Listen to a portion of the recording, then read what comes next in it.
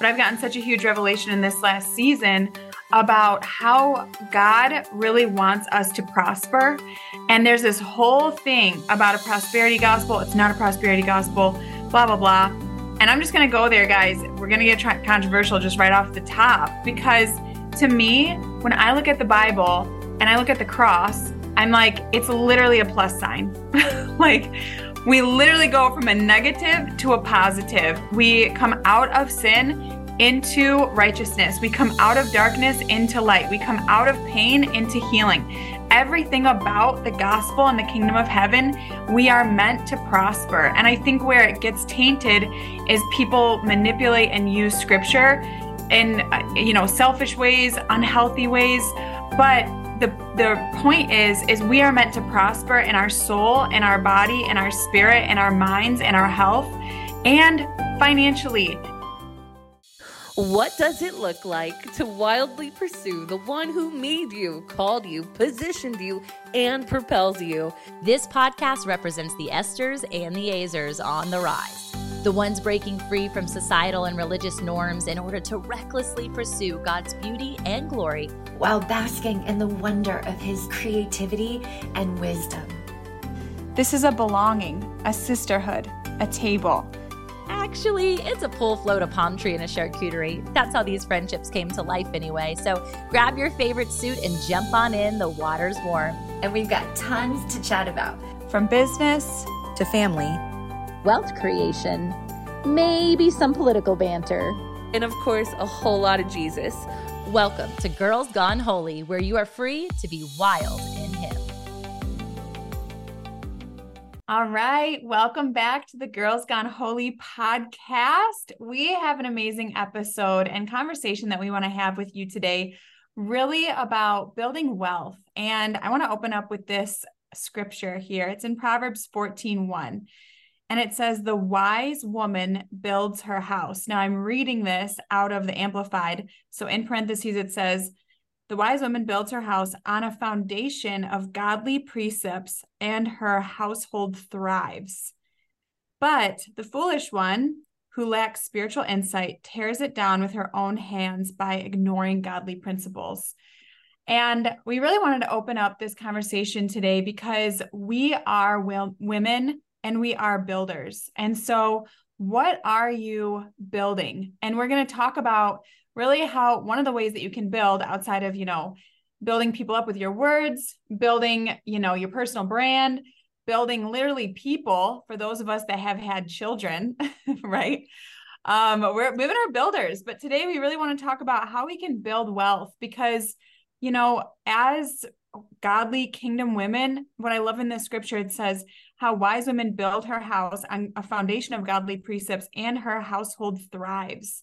We are meant to thrive. We're meant to thrive financially.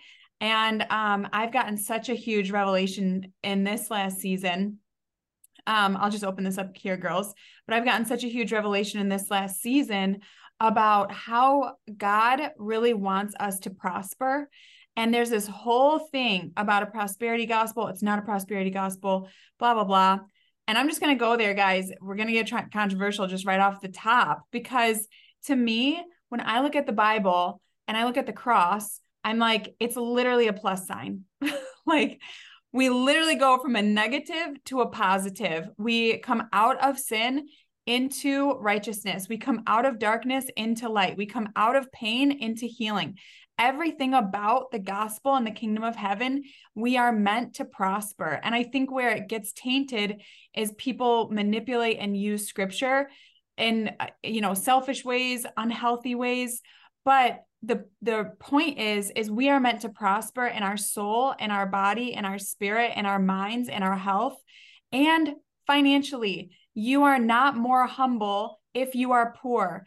Actually, you can be more generous if you are blessed, because you can't give what you don't have. Okay, so I'm digging in. Woo! Come on, girl. I've introduced the topic. These are just things that I've been thinking about and revelations that I've had this last year.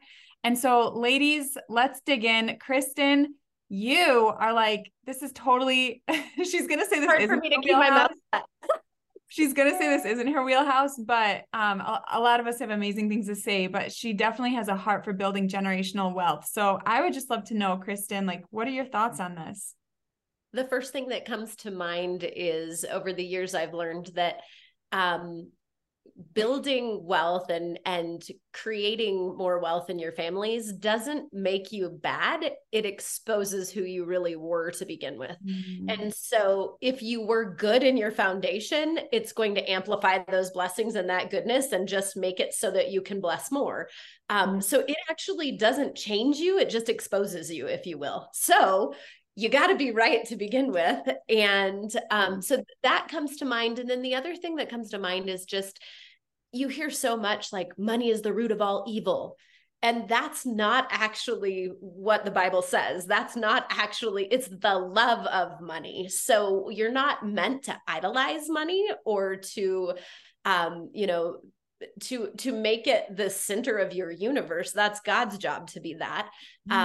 But it's a tool to amplify your goodness such that you can go out and bless the world. Yeah, I love that. And just coming from like a ministry background, that actually, what you said about like the love of money and all of that, like that was a huge blockage for me personally. And I remember meeting with a business coach and I said, I don't want to have my own business. I don't even want to like be open to more money. Like I really thought the most money I could possibly make in my life was $40,000 a year. That was like truly what I thought. And she said, that's what she said. Money is a tool. It's one of the best ways that you can transform the world outside of obviously someone coming to Christ. And then she said that money just makes you more of who you already are. And so if you are a believer who loves the Lord, wants to bless people, then yes, let's take the money out of the wicked and put it in the hands of the righteous so that we can like build God's kingdom. Come on. Okay, I have to take it back to the garden for a moment. Okay. That's what we do. Take it away, Jess.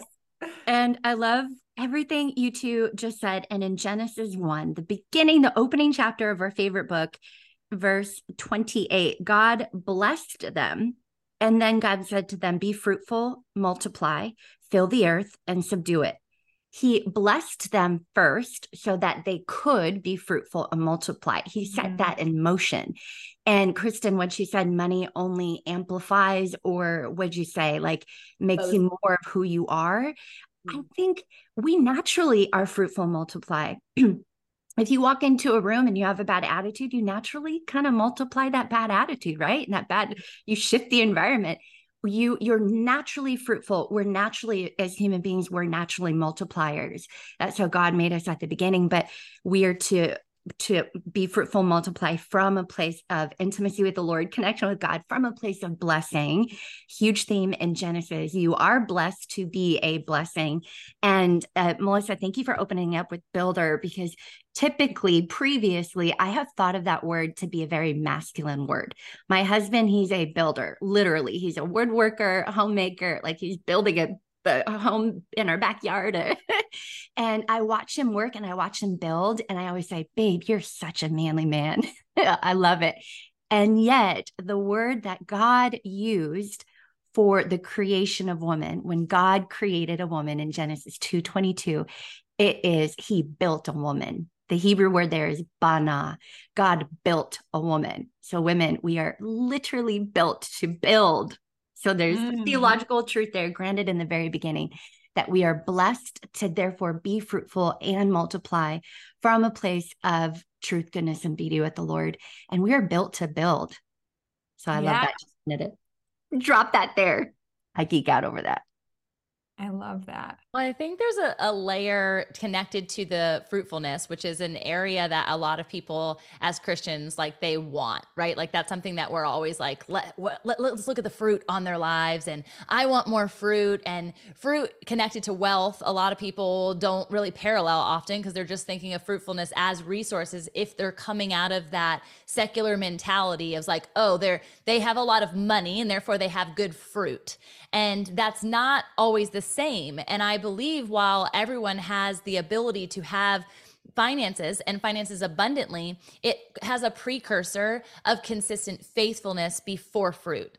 faithfulness and favor, right? And friction that is, you're willing to go through the fire to produce fruit. And so I think about a lot associated to where I'm at right now in the Word. I'm doing the Bible in a year for the first time, is James 5. And it talks a lot about the opposite end of that. And without the patience connected to fruitfulness, we can't go out and expect the harvest to be there, right? There's so much that a farmer has to do before the fruit ever comes. And a lot of that is conversation around stewardship and the building that goes in before, like you said, Jess, your hubby's building this thing. You're not going to like tomorrow walk into this luxuriously painted, perfectly placed, decored space. It's going to be something that you build together. And so really, when I think about fruit and my desire for fruit, even connected to peace, joy, kindness, that is something that comes based on faithfulness. And I cannot get to those things. I can't even be a good steward of said funds of the richest daddy. Like we all have the richest daddy. We all come from the same thing, but I have to know how he stewards that wealth before I can then be entrusted. And so I really am in that space of like seeking his faithfulness and seeking, how do I steward? How did Jesus steward? How did the disciples steward? There were some disciples who were really wealthy, and there were some disciples who had no nickels to rub together. And so it's not a either or, it's a both and the Lord is inviting us into faithfulness so that favor and fruit follow. That's so good, Tamara. I think the thing that comes to mind, I think, is we get wrapped around money rather than the value. And that's good. It's value that money can offer to our life. But when we talk about creating generational wealth and biblically it says to, for your children's children, that doesn't have to mean money. It's the value of things as well. And so if God wants to bless you with a lot of money, the value of money, because that's what is required for you to do the things God's called you to do on this earth, then that's what it is. But if your calling doesn't require that, then the world has put a standard on you that God never did. And so when we really talk about wealth and value, I think the first step, and it does go back to the Genesis, what Jess said about the beginning, and we're called to be a blessing. We are blessed to be a blessing. So it isn't that he gave stuff. He first blessed us so that we could go bless.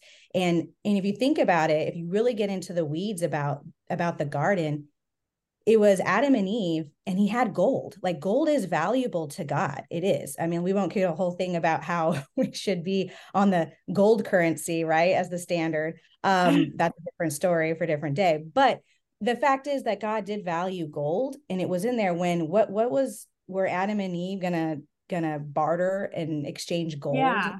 Like they're the only two people that were in the garden, so it wasn't used, and it wasn't so that they can exchange.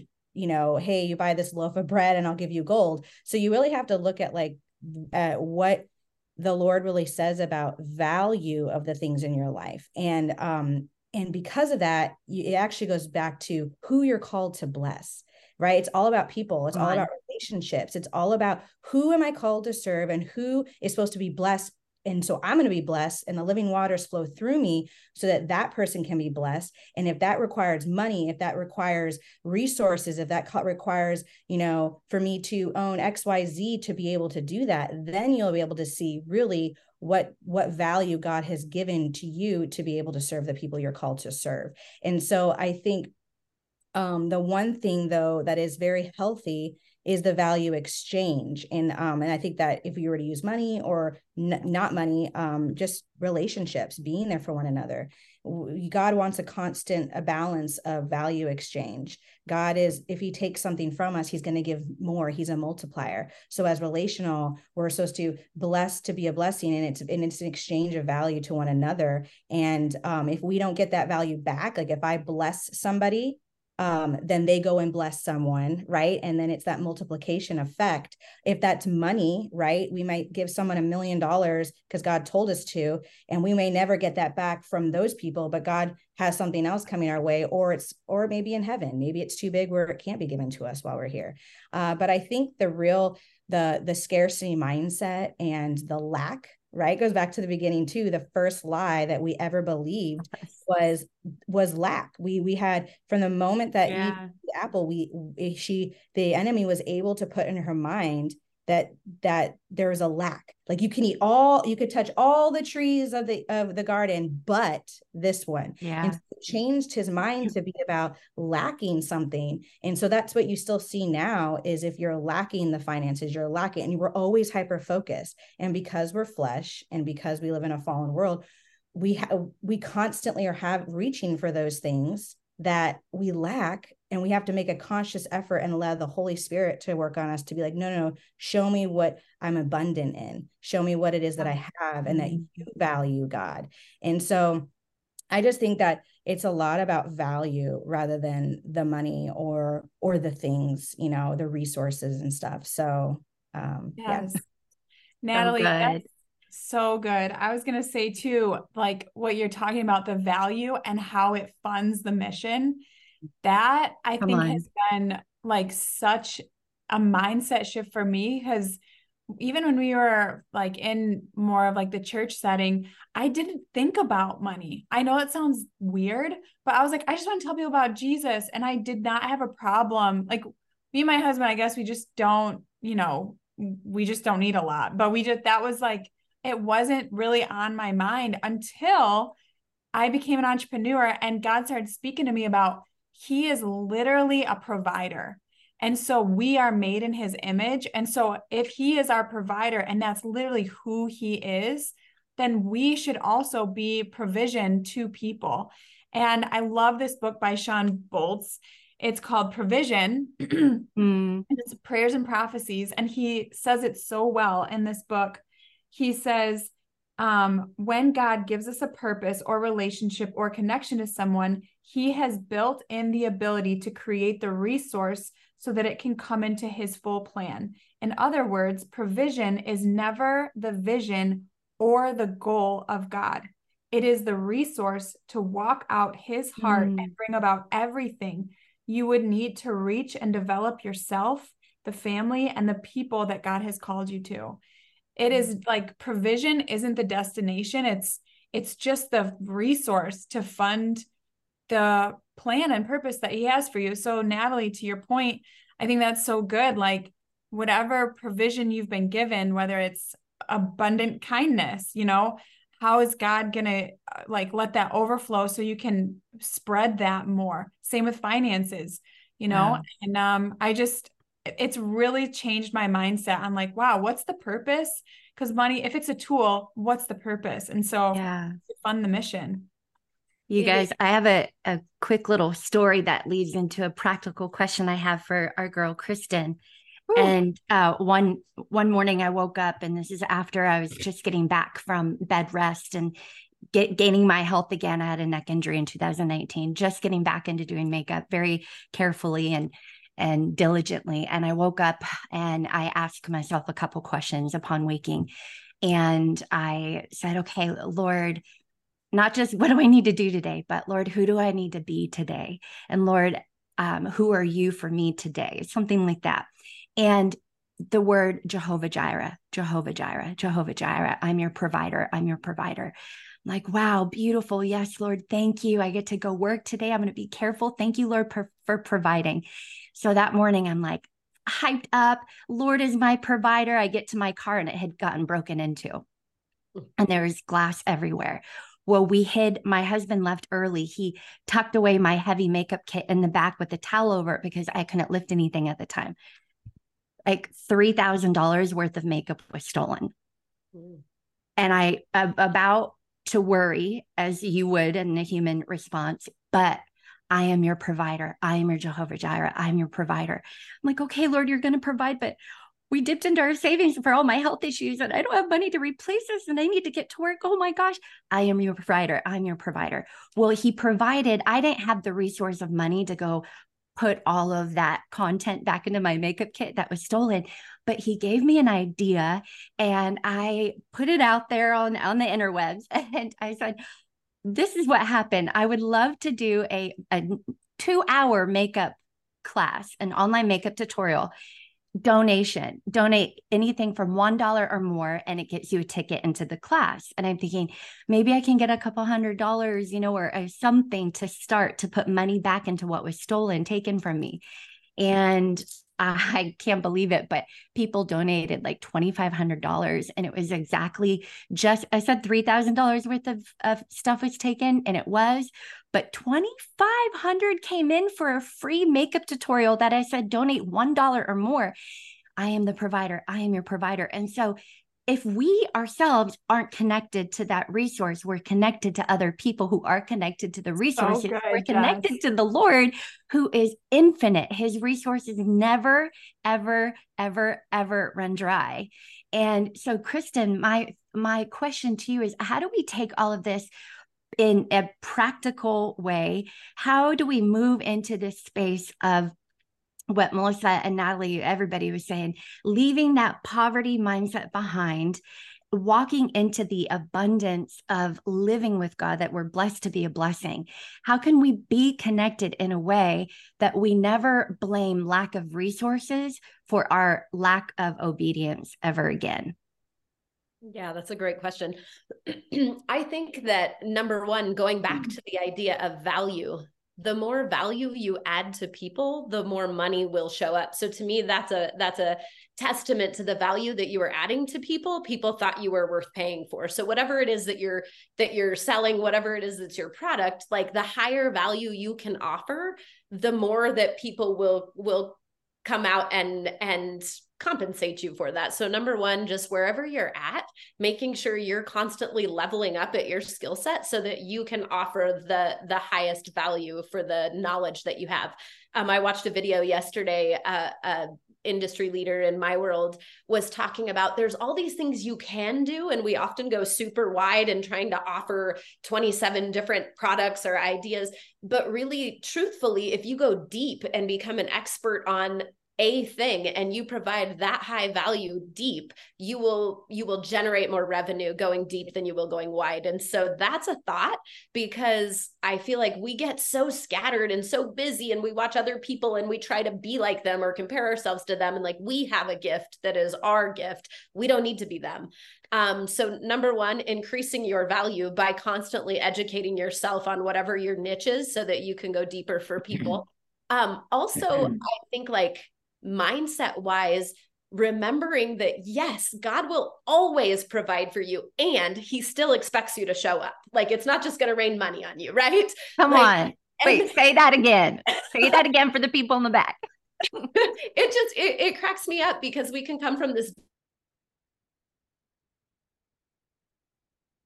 Oh no, it's like, will always provide, but you still have to get in and get your hands dirty. And so, I mean, I just think back to sacrifice and like doing the things that other people won't do to have the things that other people don't have. Like, my husband and I, when I went on this journey to learn about money, I said, I'm going to go super deep on that topic, because to me, if I have abundance of finances, I can be a blessing to lots of people. And so I'm going to go deep on learning this thing. And quite honestly, I have so many hours of that like, there's a lot of things I don't know about a lot of things because I didn't spend my time on that. Right.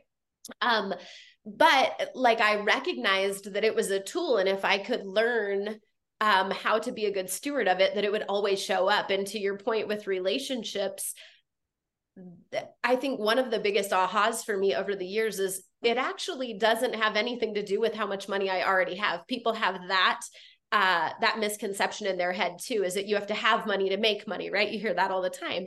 And the truth is, you have to show up, you have to be dependable, you have to be somebody that somebody trusts. And I promise there's people around you with money that are like, here you go take mine and multiply it. So I think it all comes down to like working on yourself and your core, and knowing when you have lots of this tool, what is your intention to do with it? Because God will give you more when he knows he can trust you with it. That's so good, Kristen. And I love how it's like you need to be a person, very much with what Tamara was saying as well, being a faithful person, a dependable person, a reliable person, a trustworthy person. My question to you as well, like there's, especially in like the Christian world, we got Dave Ramsey on one end. Let's just get real practical. We got Dave Ramsey on one end. That's like envelope system, save your money, live below your means, get yourself on a budget, which is awesome. But then, there's some people out there that talk about things like infinite banking, holistic life insurance. So even people listening to this, like full transparency, guys, when we all met in Arizona, these were all things like, I don't know. I will say for myself, the one thing I really want to grow in this year is being more financially literate. But Kristen, for someone like myself, that somebody may be listening, that's like, yeah, I just don't really know a lot about how to steward my money. Like, do I save it? Do I invest it? What are like some very like ABC practical things that people could do if they're starting out, and maybe some good resources to get? Yeah. Actually, I love that you bring up Dave Ramsey. I'm going to pull a card that I shared at FounderCon out of my wallet so that, oh, you know what? I don't know if I have it in here or not. Oh, yes, I do. So the thing that we have to recognize is not one person knows everything. Not one person comes from where you're standing. And so it's super important for you to be the student of wealth, for you to be the student of money, because I love Dave Ramsey. I'm a Dave Ramsey ELP. I preach that stuff to people because in like, quite honestly, it applies to most people. First, we have to learn how to manage our own money before we can use other people's money. So neither one are wrong. Like when I first went on this journey of learning about wealth and finance, I jumped right into the Rich Dad, Poor Dad. It's a great, great book, great tools. And I walked into this class and I'm like, wait a second. This can't be the whole story, because people in here are going to go to jail if they don't. And it was because in all of these teachings, you're only hearing a part of it. You're not hearing the beginning of the story. You're not hearing what they came from or where it started.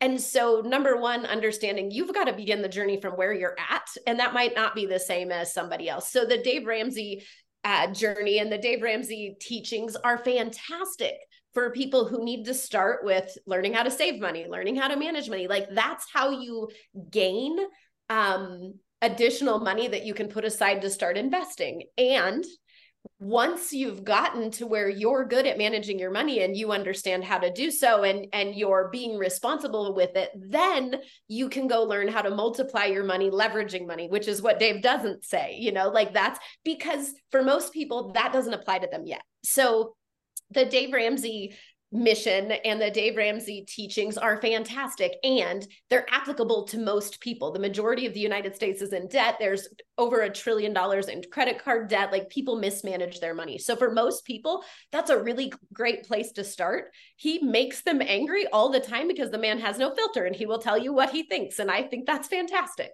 And there's nothing wrong with leveraging mortgages and leveraging different things in order for you to build wealth once you understand how to manage money and you have some experience, and you don't just jump into that end. You know what I mean? So I think to answer your question, neither one of them are wrong. None of it's wrong. It's understanding you, understanding your goals, understanding where you're starting and kind of what's next. I put out this card. I don't know if you can see it, but at the FounderCon.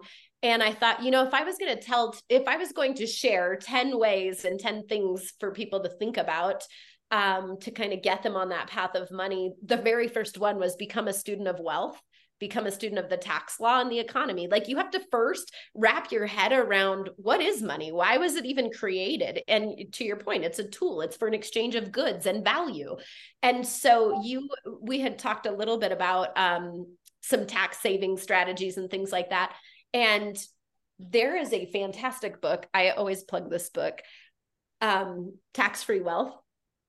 Oh, it's so good. If you're an entrepreneur and you are wondering because tax law was created to help money flow through the economy in a way that that supported, you know, the goals of the government, right? Like, how do we provide housing? Which is why buying real estate is often incentivized, because like, if you can make money flow the way that they want things to flow, then they give you incentives, right? So this whole book is like, it talks about how to employ your family, just all kinds of different things. And oftentimes we see really wealthy people who pay no taxes.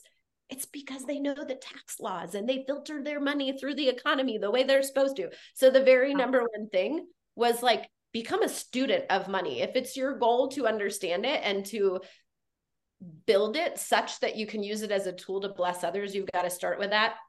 I don't even want to go through all 10 of them because I feel like I've rambled. No, I kind of want to hear all 10. Four moments where my mind's been blown just in what you just said. I'm like, oh my gosh, I need got 9 more. 12. Why didn't I think of this? Well, kind of before you go, I want you to read them. I think yes.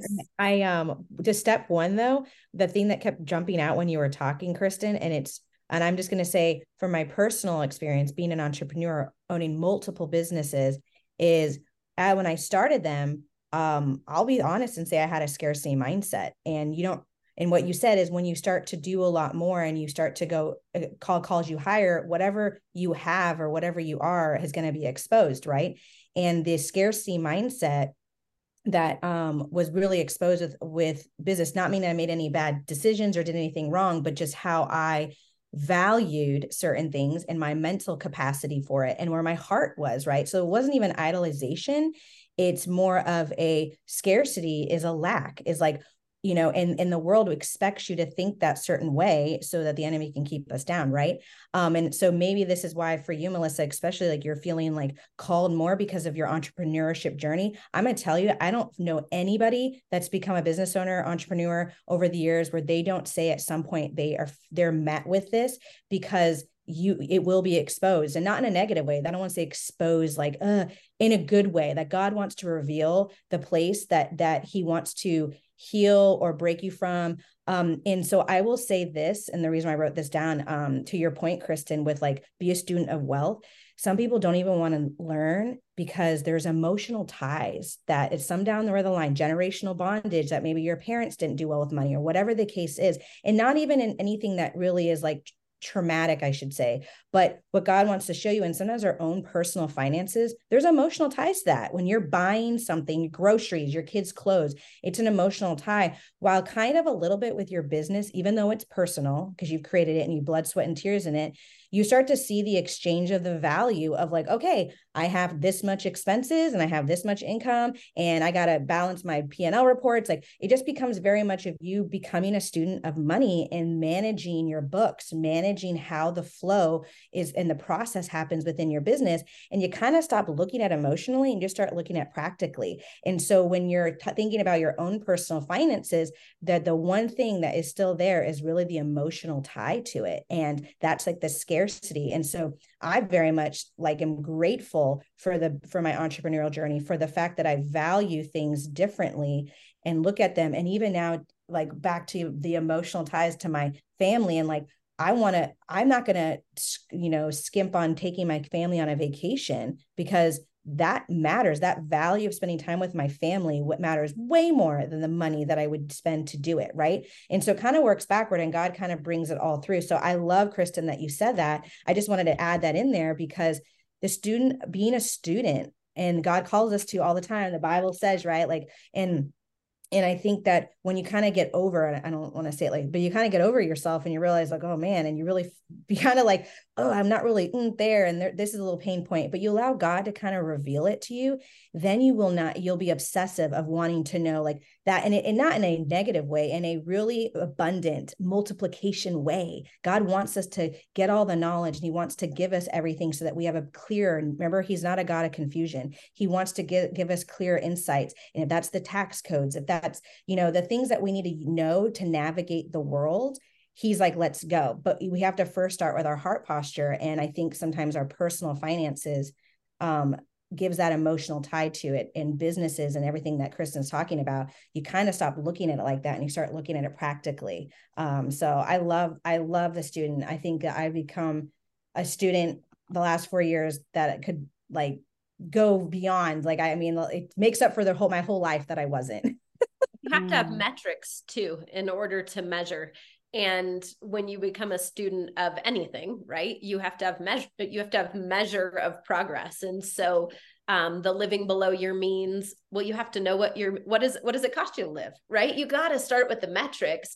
And the reason that you have to learn to remove your emotions is because when your emotions are tied to things, you'll make decisions that you wouldn't have made otherwise. You wouldn't have made these decisions off metrics, which is why when you walk into a car dealership, they're betting on getting you to sign the contract while you're emotionally excited about it, because you will sign, you will buy. It is always better to go home and sleep on it. If you really can do it and you look at the metrics and it makes sense, then go back. It's not going to be gone. There'll be another opportunity, but we get so emotionally tied to, oh, I might miss the opportunity, that sales is built on capitalizing on people's emotions. You have to take the emotions out of financial decisions. And I'm thinking of so many scenarios in my life that I've been at play when it comes to finances. I remember as an entrepreneur myself, we went in when we were about 27, 28, as how old I was. My husband was about 30. And because we were both entrepreneurs and I had only dabbled in the corporate arena for a very short stint, 18 months is the longest I've ever been like employed by someone that was not an entrepreneur. And or myself, and we don't have 401ks, right? And so I'd had this very short stint where I had a 401k, and we went in, we talked to our advisor, and we're like, so we want to know, what does everybody else have right now who have gone to get a job right after college? How much money do they have saved up? And what is their plan moving forward? Because we want to match it and make more. And so we wanted to secure that at that moment. And the financial planner is a friend of ours, and he's like, you guys are crazy. Like, you guys are unlike anyone else. And so when we're speaking to this and knowing the difference between the Dave Ramsey and the other wing, and I'm not sure exactly if there's somebody who is solely the opposite. I'd love to know who that person is, that's educating, is to know that we are all uniquely and wonderfully made, and our risk aversion to that, and where we feel safe versus where we don't feel safe, versus understanding God as Jehovah Jireh, that language and that definition is going to be curated differently per person based on our willingness to step out, sometimes in faith. And sometimes it's not about faith. It's, have you listened to God on this next step? So I just want to like kind of free some people who are like, man, like I want to go all in and I want to just like invest everything I have and make this work. It's like, that's not necessarily the language of stewardship for you. So don't follow what other people have done. Don't necessarily follow their blueprint. Literally pray about it. So I'm reading Andrew F. Carter, who you guys know. I'm reading his The Privilege of Prayer. And it made me think about this as we're talking this morning, was this duality of, are you going to God in a crisis prayer? Or similar to the faithfulness, similar to what I said about stewardship, are you consistently at your feet, on your face, at his feet, on your face about provision? And what does that look like? Because I think if we go like Jessica did, first off, her faithfulness allowed God to speak into her before that crisis happened. Imagine if she was just like, oh God, I need this thing right now. And he's like, well, daughter, you weren't very effective in that relationship and now you need me. Imagine if you did that to your friends, or if you did that to your spouse and you only came to them in that space of need, like God's going to be there because that's who God is. And yet at the same time, what if you had forethought over your finances? And so we had forethought going into that conversation with him to say, hey, we know where we are. We know what God has asked of us, and we're still willing to do it obediently. But we also want to know, what is everybody else doing from a cultural lens, from a safety lens, from a tax evasion or a tax connected lens. And so I really am passionate about this conversation. And I think as we're processing it, for there not to be any element of condemnation based on where you come in this space or ranking of like wealth knowledge, but more so just know that you can start today. And one of those ways that you can start today is just like pray about it. Literally just get with the Lord and be like, God, where are the gaps in my faithfulness connected to the way in which I steward my finances? God, I want to learn about you being Jehovah Jireh in an entirely new way. What does that mean for my life? Maybe it's him asking you to tithe higher. than you've ever tithed before. Maybe it's a conversation about real estate and you're feeling that desire to get into real estate. But like, I love Kristen's storyline that she shared with us personally. Like, I don't have the money to do that. And yet someone is willing to hand that over to you. And so I believe it's opening our eyes to the resources of heaven that are literally at our prayer request, not anything else. It's just opening our eyes to what God and who God has already positioned us in our corner to be a steward of wealth. So good. That's so good, Tamara. Go ahead, Kristen. I was thinking about the question this morning when we were talking on chat, just about, we went back to the infinite banking system and, what do you think about this? And as you guys know, like my specialty and what I learned and what I've spent years, mastering and trying to get great at is the real estate world. And I do believe that diversification is important. And I thought to myself, like, why did I go down that path? And the truth is that in a world full of so much information and so much noise, I think you have to go back to who have I seen walk it out? And I would go to mentors, I would go to friends, I would go to wise old friends and family. And when I would do that over and over again, I would ask them, how'd you do what you did? How'd you get here? And I was always coming from curiosity, asking questions. And over again, regardless of what line of work they were in, they would continually tell me that they built their wealth in real estate. And so naturally, I'm like, you know what? That keeps coming up. I'm going to go study that and I'm going to go learn more. So I think as we study, like there's always going to be trends that are going on in the space. And the truth is, like, go interview the people that you see that have done well in that space and ask them, where did this come from? Because it might not be what it seems. I have an uncle that has generated a great amount of wealth, and he put a bunch of money in Tesla, bought a bunch of, generated a bunch of wealth in that stock, and he flew for Delta. And like my whole life, I looked at him and I was like, wow, how does he do what he does? He's got this gorgeous condo that overlooks the Space Needle, blah, blah, blah. And you know what he said? Your grandma taught me to do it with real estate. Like nothing that I would have imagined, because I thought he was making money in his space, doing his thing. What I saw was not actually where it was coming from. So as I went down this journey to learn, how am I going to build wealth? Because everybody does it different and there's not a right way. There's a million ways to do it. What I started with was just, who do I see around me doing it well? And let me interview them and see how they did it. And what I found was a common theme. So I said, I'm going to go learn that. The banking thing is really interesting to me. I fully believe in having a family banking system.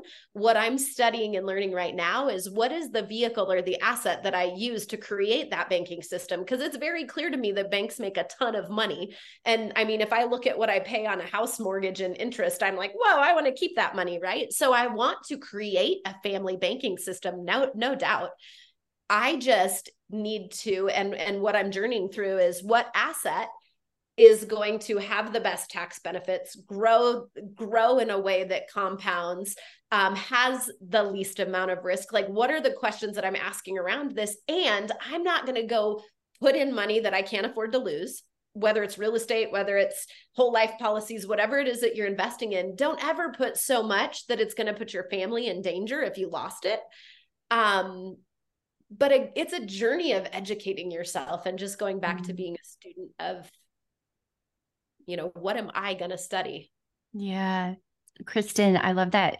Number one, be a student of wealth. And what's coming up for me is people might be saying, oh my gosh, Kristen is so well versed. She spent decades learning about this. This is her one thing, but that's not my one thing. So it could be intimidating, but what's coming up for me too is, every student has a teacher.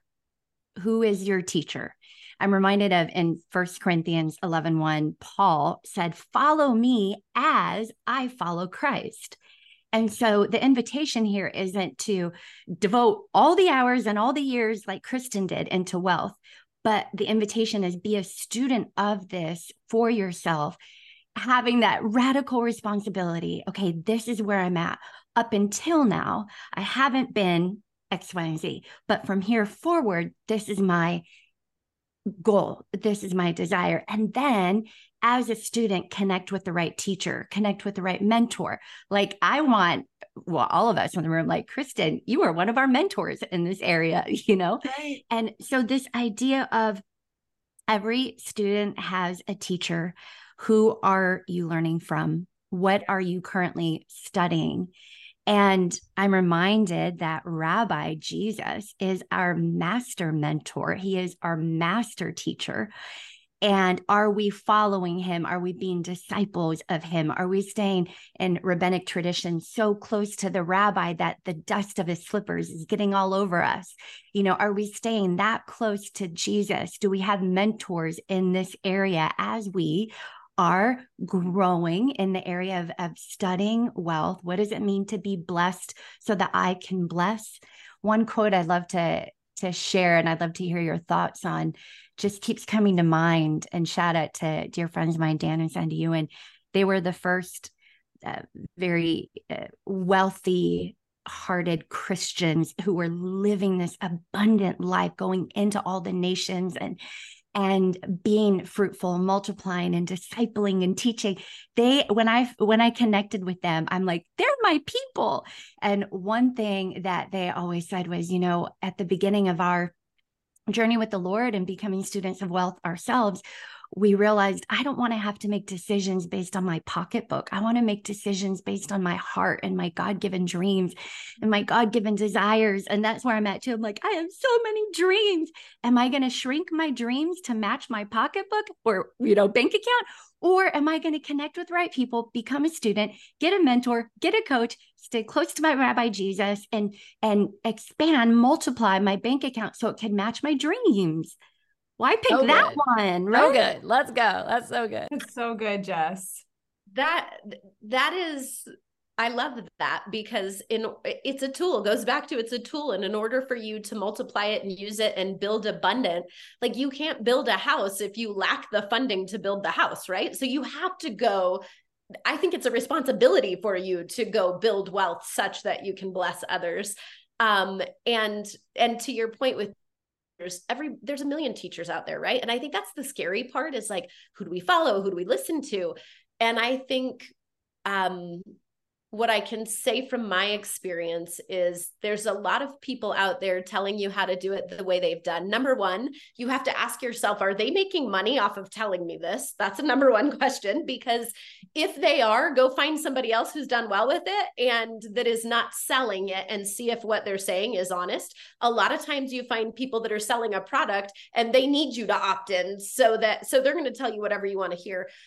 Secondly is looking at the core values of the human and the teacher and the mentor. At the end of the day, do your core values match their core values? Because if yes, then you can probably, they're just a few steps ahead of you and you can just, follow, learn.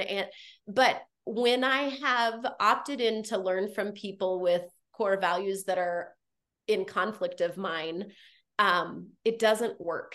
I can't follow them. I can't do what they're doing because it's an internal conflict. So you have to find your mentors and your teachers from that space. And I think that that's a really good place to start, just even with those, two simple things is who are you learning from? Are they making money off of it? And if yes, and not that they can't make money, like in the whole life insurance world, they make great money. Real estate agents make great money. So there's nothing wrong with making good money. As a matter of fact, I encourage you to be in a space where you are paid well for the value you offer. And I also, if you're opting into one of these spaces or just ask yourself, where else can I find information to validate what this person is saying? Because this person is making a paycheck off of me, if that makes sense. Well, and I think there's a guise to that too, right? Which is like, do your research on the other side of that. Like you're literally giving people that understanding of, in order to say yes to this particular person, do the research, find the reviews, get the testimonials from those people if they are doing it from a pay to place perspective. But I've been guilty of this as a coach, where I was looking to the coach who I thought was doing this thing that I thought I wanted, and they were presenting this whole like facade of life, and it was was a lie when you got behind the scenes of what they were doing. And so you have to be really careful and have that wisdom. And I knew it. Like I didn't understand discernment at that time to be able to understand the gut check or the curiosity pains or what was actually happening internally. And so this is, again, it goes back to that faithfulness. The closer you are to Jesus, the more he's going to be able to guide your steps in this. And he wants you to be knowledgeable in this arena. And it's not because of what Melissa said in the forefront of prosperity. It's about expanding his kingdom. And that's our stewardship of saying, yes, I show up today and I'm not going to be back in this place of trauma or back in this soul tie of lack because of something that's happened before I even knew, since Eve.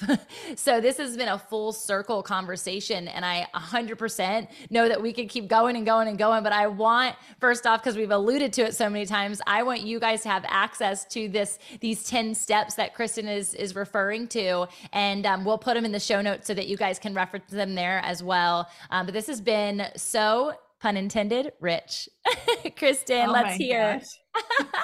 Oh, that's funny. You're such a goof. Okay. So number 10 was number 1 was become a student of wealth, the tax law, and the economy. Like you have to understand the foundation of it before you can build on it.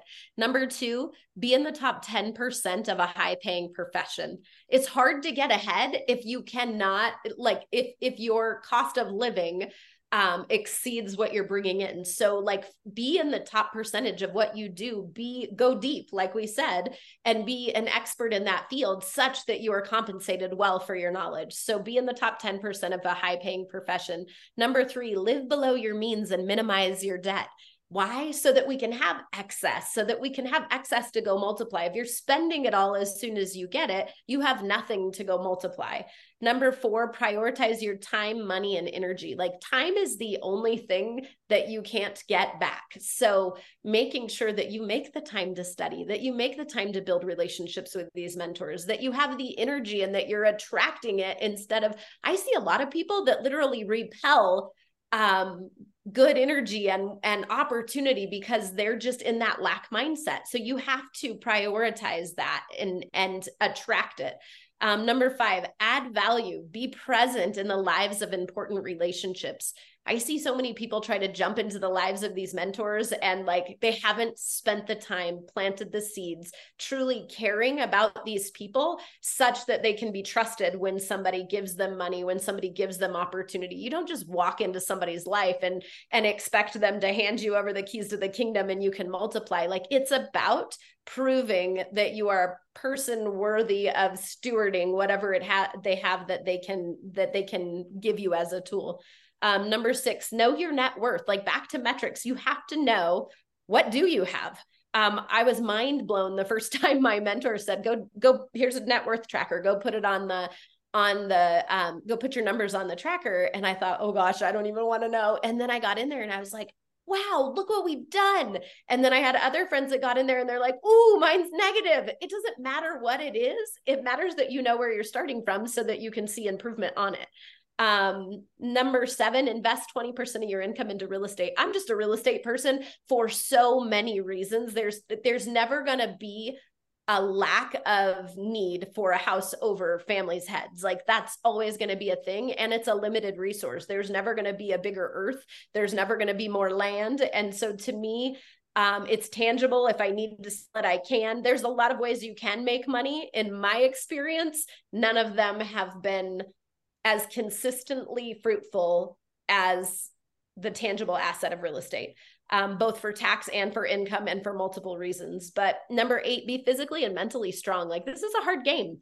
And I think Tamara, you were saying like, it's the long game. There's no get rich quick scheme. Like you have to put in the sweat, the tears. It's a long game that you have to play. And this is, like Warren Buffett is an awesome example of somebody who's played the long game and didn't get caught in the emotions of how they can make money fast. Like, of course we want to make money fast. The reality is you don't keep it. If it came fast, it goes fast. Number 9, be generous. The whole point of building wealth is so that you can bless people, multiply people, help them to shine their talents, to be the hands and feet of God out on the streets. We go to these conferences and we hear often, people who've put together great teams and they have a great love and a big mission. And what do they always say? I can't because I don't have the finances to do so. So like it is our responsibility to steward money well so that we can put those people into motion so that they can go bless. And then number 10, know your freedom number and reverse engineer a plan. We touched on that as well, as like, you have to have a plan. You can't just go out there blindly. And your freedom number is like, what excess do you have? Like, what do you actually have to make to live? Then where's your vacations and all those things that are important to you? And what is that number such that beyond that, you're in freedom? Because you guys alluded to it, that wouldn't it be great if I didn't have to make decisions based on money? Freedom is when you can say, yep, I'm going to go do that for that family because I can, because we're in a blessed place of abundance. And so that is like truly freedom, is to not have to make your decisions based on money. So good. So good. That was so good, man. Fire. That, yeah. Like 10 sermons in a little piece of paper right there. Yes. That might be one of the most valuable things, not Yeah. in the little swag bags. Oh, I love you for that. Thank you. I saved it. Trust me. I saved all of them. I have a few extra swag bags. Sorry. I love it. Wow, be thank you, generous. Just be Kristen. generous. Okay. Generosity. Oh, I will. Wow. I will. And I don't know. They accumulated. They multiplied. I can't help it. What happened? Well, we have loved this conversation. This has been so rich, truly so rich. And we are looking forward to having another amazing conversation next week. Check out the show notes and go follow Kristen and keep up with the show, because we are here every week with Girls Gone Holy.